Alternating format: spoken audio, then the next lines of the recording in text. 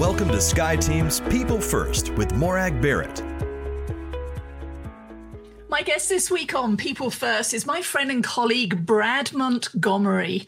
Brad is a certified speaking professional, and if you don't know what that means, stay tuned and you will learn. But ultimately, Brad teaches people to use happiness to boost productivity, creativity, innovation, and profits. He turns typical meetings into transformational events using the power of happiness. And he's a pretty funny guy. And if you are unsure, he has been able to make audiences across 50 states and on 4 continents giggle. His clients include Microsoft, Verizon, the FBI, yep, that one, the CIA, yep, that one too, and the IRS. You mean the IRS has a sense of humor, Brad? I love it. I love it. Anyway, audiences and meeting planners describe Brad as authentic. He's a real human, a funny guy on stage and off, and I'm excited to share his leadership journey with all of us today. Brad, welcome to People First. And the crowd goes crazy. I know, I really should have a laugh track going, or you should maybe. You could have hit that button for us. Okay. Oh, well, that'll do. It's the Oscars. Boom. Gosh, it's nice to be. I've got my little graphic going. I'm sorry. I forgot that it comes up. Morag, I'm so glad to be here. Yeah, well, I'm excited for the conversation. And as with every People First episode, Brad, I'm always a little bit nosy and a little bit curious about everybody's origin story. Because, of course, we see you, the Brad of today, the successful keynote speaker, Hall of Fame speaker, no less. Ooh. And it's easy to lose sight of the wee lad you once were. So when you were a wee lad back in elementary school, the teacher said, Brad, what do you want to be when you grow up? I wanted to be a larger lad. A larger lad? Okay. So in fact, in a second, I'm going to walk behind the camera and grab a prop. Because it's visual, baby. I wanted to be not just the owner of an ice cream parlor. I wanted to be the owner of a chain of ice cream parlors because I thought that was so cool. It would be. So can I ask, what's your favorite ice cream flavor? Well, I can tell you what it's not. It's not vanilla. And I'll tell you why it's not. I love my wife. My wife is a vanilla with chocolate sauce woman. That's what she wants. And I like variety. So the key is variety. It really has nothing to do with the vanilla. It has to do with, for Christ's sake, can we get something else? So when I was little, my granny used to buy Neapolitan in a block. It was the vanilla, strawberry, and chocolate, obviously with all the additives. And you had to fold the box down, and she would slice it and put it between little wafers. And I thought that was the height of luxury. But I have to say, I do like my sort of caramel waffle cone mix with a bit of chocolate in there too. All right, well, there you go. My experience with Neapolitan is that the strawberry is always left over. People are scooping out those vanilla and chocolate, and the strawberry's left. Yeah, well, no, I didn't like the chocolate because it was always fake chocolate. But there you go. So very important leadership journey in terms of ice cream flavors and how that has either emotionally scarred us or shaped us into the leaders that we are today. So tell me, what was the pivot point that then took you from aspiring ice cream parlor leader to professional speaker and Hall of Fame? Like so many of us, Morag, my line is not straight. So I got out of I did magic tricks in college. So my summer job was being a magician at a Renaissance fair. And I have stories about that. Go on, man. And then after college, I thought, I'll just master magic. I'm pretty good at it. I'll master it in a year, and then I'll go to law school like my dad, and that'll be that. And then, of course, when you're 21, you're an idiot. You don't realize you can't master anything in a year. So after being in it for a while, I realized, one, this is hard, and the year's not going to cover it. And two, I kind of got lucky because, I don't know, lucky. Maybe it's because I was awesome. But my goals were my only goal that year was to have fun, master magic, and not borrow money from my parents. and I got lucky, and I got into some cool places, and the money was coming in, and I was excited. And I won a contest, which was cool, and I got booked at the Magic Castle, which is a really prestigious magic club for magicians. And I came back and said, "Screw law school, I'm not going." And I was kind of open to it, thinking, well, eventually I'll probably go to grad school. Yeah. But that time has not come. So next year. So that means I was an entertainer for years. And it was through that, Morag, that I got exposed to professional speaking and professional speakers. And then it was a 15-year morph into becoming not just a guy who stands on stage to entertain, but a guy who has an idea that he wants to communicate. So you make it sound so easy, but I have heard from you around the stories around the Magic Castle that it wasn't as smooth sailing as perhaps the time warp from then to now might appear. So tell me about some of the trips and stumbles along the way. Oh, I didn't have any. It was perfect. Ice skating, cool as a cucumber. I was born awesome. Come on. This is where I go, liar, liar, pants on fire, Mr. Montgomery. Well, I think it's like every job is the same, and that you start out as a young person thinking you're better than you are. And I think that's nice that we all have that protective quality, that we don't know at the time how dumb we are and how bad we are. We only know that with hindsight. Because like in my case, standing on stage, I never would have done it if I would have known how bad I was. Thank heavens I didn't know, right? Because I wouldn't, whatever. But yeah, so the trips and stumbles when you're a guy on stage are obvious. I think, if you're entry level in a big corporation or whatever, sometimes they're not as blatant. But when your audience walks out on you, as they have on me, if people just come up to you and say, "That sucks," which they've done to me. And we're not talking like maybe that happens at your quarterly 360 review. We're talking if that happens daily or multiple times a day, which it happened to me, that feedback is instant and inescapable. So, quickly you learn you can't be on stage and not have some dings. And it's just part of the process. It's just, you cannot be a good anything on stage until you're at least mediocre. And in my case, really quite bad. But that's part of it.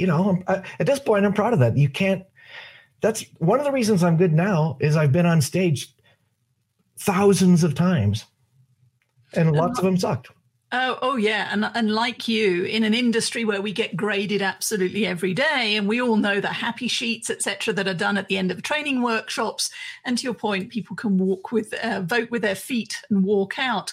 So what advice do you have for leaders who may be embarking on their performance review process right now and either about to deliver or receive feedback that doesn't fit their self-image? How can they best receive it with grace and process it in a way that helps them to learn and grow? You're asking new leaders who are about to get feedback as in, you're not an awesome leader yet. Mm-hmm. Yeah, well, give in, because that's welcome to life, honey bunch. That's what I would tell them. It's just part of it. I was talking to a professional, actually somebody you and I both know. He's also a speaker. Carl Mecklenburg is a Pro Bowl football player, former Denver Bronco guy. Yeah, he was talking that in football, if you make a mistake one time out of every 10 times. So 90% success rate, but 10% mistake, then you're a Pro Bowler. And part of the football culture is you don't just make the mistake, then you go into the office with all of your peers and you look at film of your mistake and everyone tells you how stupid you were.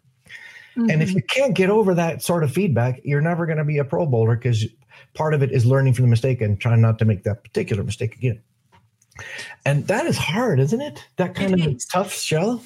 I mean, let's be clear, getting feedback that we need to do different, that we aren't living up to our own ideals, it hurts. It hurts. But as Carl demonstrated in that anecdote and from his career and from all of us, it's looking for that 1% grain of truth and separating what we did from who we are. Because it's not that I suck as a person. I suck at the magic trick that didn't quite go as effortlessly as I might have liked.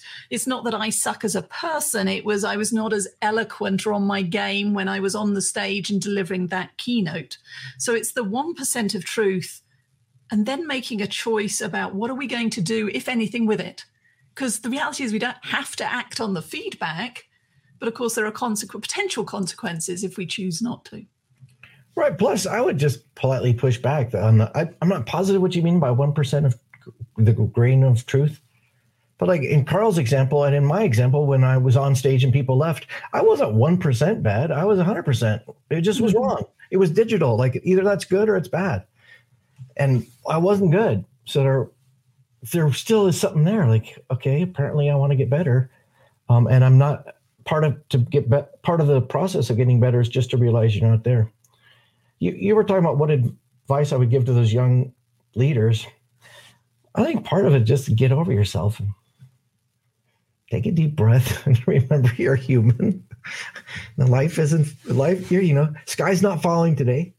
But it's a process, and you're going to be, if you're at the beginning of your career, let's say your mid-20s, you're going to be better in your late 20s. Oh, and guess what? You're going to be better in your early 30s, and you're going to still improve in your late 30s. And like, just if that's obvious, and it should be, then I think it just gives yourself permission to say, calm the heck down. You're learning. You're young. Get used to it. So I love the fact that the focus of your business is around bringing happiness to the workplace to boost productivity, the creativity, innovation, as I mentioned in the introduction. So how has that changed over the years? Because I flash back to my first career in banking, where I can assure you in the early 90s, happiness was not up there. It was the make money, transactional approach to business. But I recognize now it's evolved. So tell us a little bit more about the happiness at work and why that is a passion for you. I think you're going to love how I deflect this question. When you introduced me, Morag, I was horrified when you mentioned all the happiness stuff. And then while you were talking, I looked at my own bio on my own darn website and went, oh, this is the wrong version. So yes, I have talked about happiness, and you and I can talk about happiness as much as you like. And I totally plan to answer your question. But my current interest is really about social and emotional support as it relates to performance, which really is only a couple giant steps to talking about engagement and our personal sense of well-being and happiness. So they're on the same page. They're like they're spirit animals. Oh yeah, they are spirit. So tell us more about that then. That's your passion. Why that? Why now? Because it's what I care about. And let me explain. When I first started to be a speaker, Marg, I just was trying to fill my calendar. I didn't have any passion about a speaker. My background was from entertainment. When you're an entertainer, your job is to please the audience. And so when I decided, I guess I should be a speaker, I started thinking, how do I please the audience? And only when I grew up did I realize, well, I can be quite good. And I won some very nice awards doing that type of material that I went out and researched and learned about and was able to communicate. But really, things changed when I realized I don't care about this. What do I care about? And why aren't I talking about that? And the way I discovered that is I think it's instructive for every career. If you imagine this line being my entire keynote, here's all the stuff that I was reporting on, data I had read and studies I came to understand and whatever. And there was a little bit in the section that was kind of in my mind labeled stuff Brad actually believes and cares about.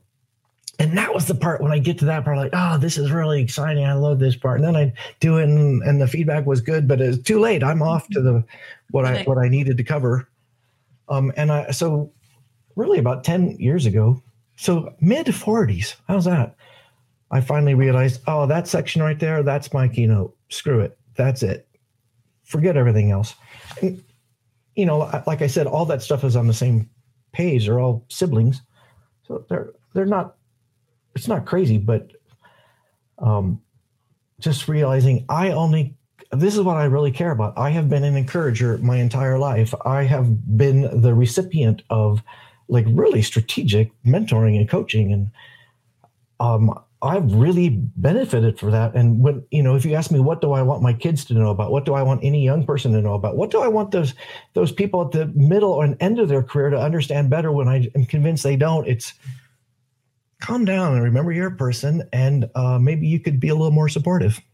Mm-hmm. And if we can connect that to bottom line business metric growth, boom, that would be cool. And guess what? We can. Well, it is. It's bringing the fun back to work so that today, we're recording this on a Monday. On that Monday morning, when you wake up, when your feet touch the ground, if more of us could go, yay, it's Monday, I get to play with my work colleagues again and have fun, versus oh, heck, it's Monday, another 5 days of this. If we can change that around and harness that passion, it makes a huge difference for everybody and what we can do together. Darn right. Yeah, and that's part of it, I think, right? Because that's sort of the engagement piece. Like, can you go in there and live? But the second part to me is equally or even more interesting, which is how do you get there? So, and I think, and that's why being a strategic encourager or, harnessing social and emotional support in a way that's helpful, really has a payoff, a social or a selfish payoff for us.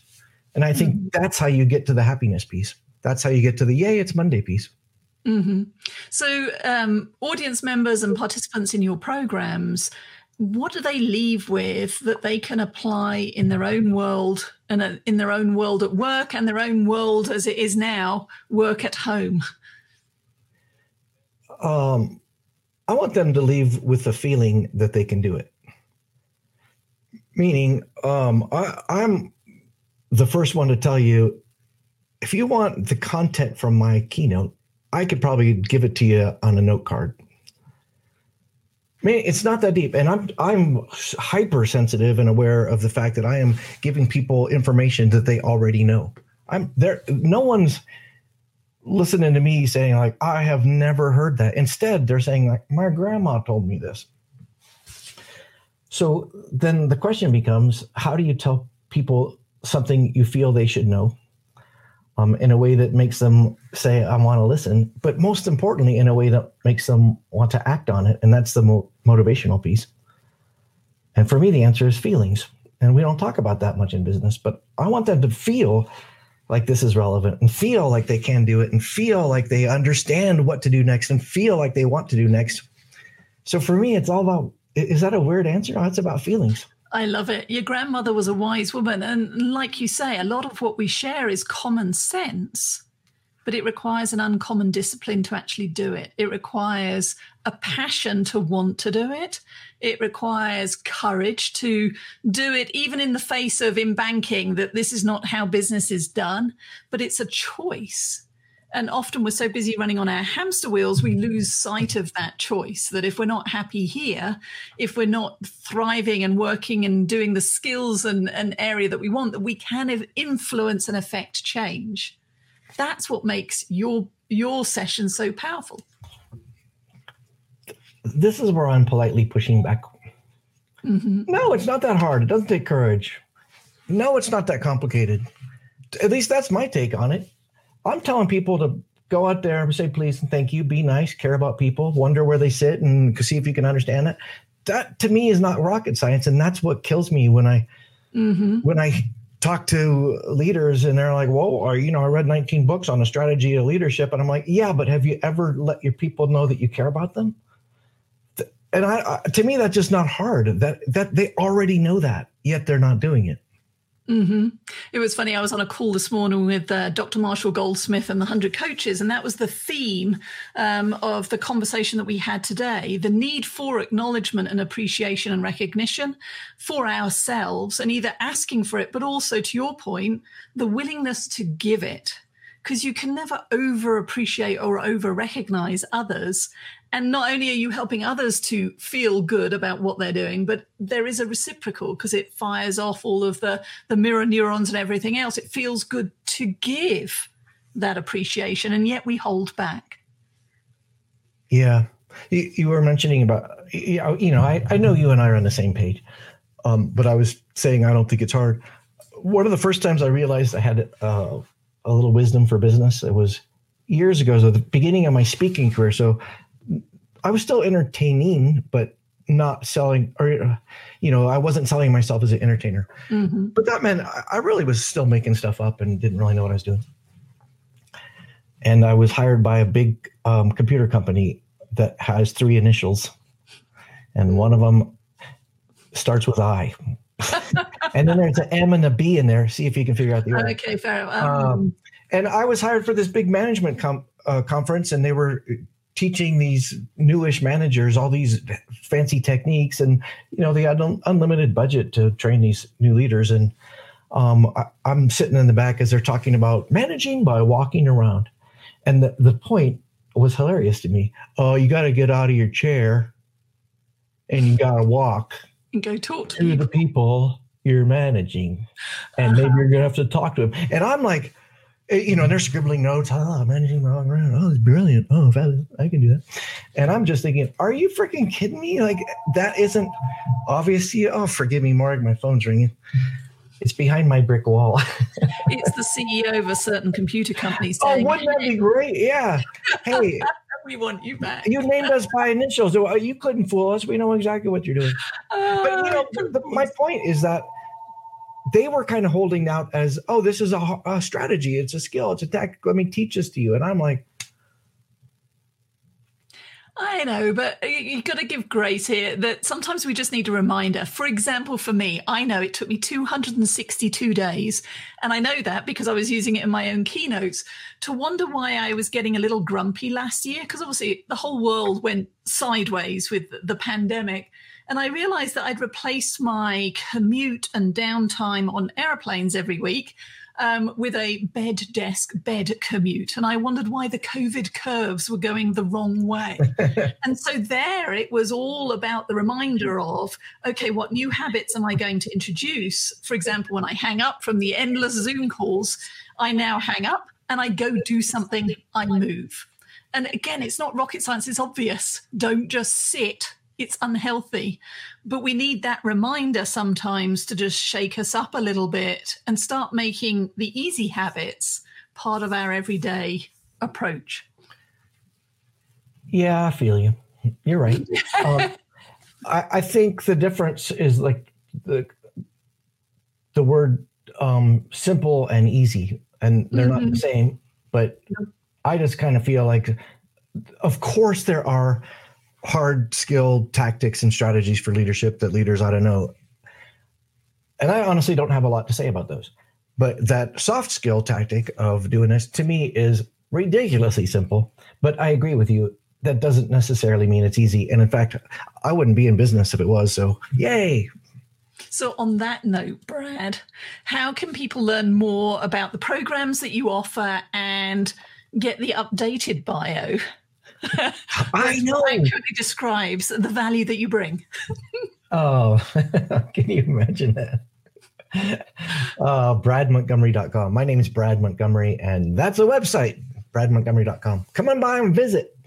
Please do. And I'll make sure all of that information is in the show notes around us, Brad. I look forward to seeing you in all full glorious 3 dimensions in due course. But in the meantime, thank you for sharing your leadership journey with People First today. You rock, Morag. You're doing good work. Keep it going. Thank you. Thank you so much for joining Morag today.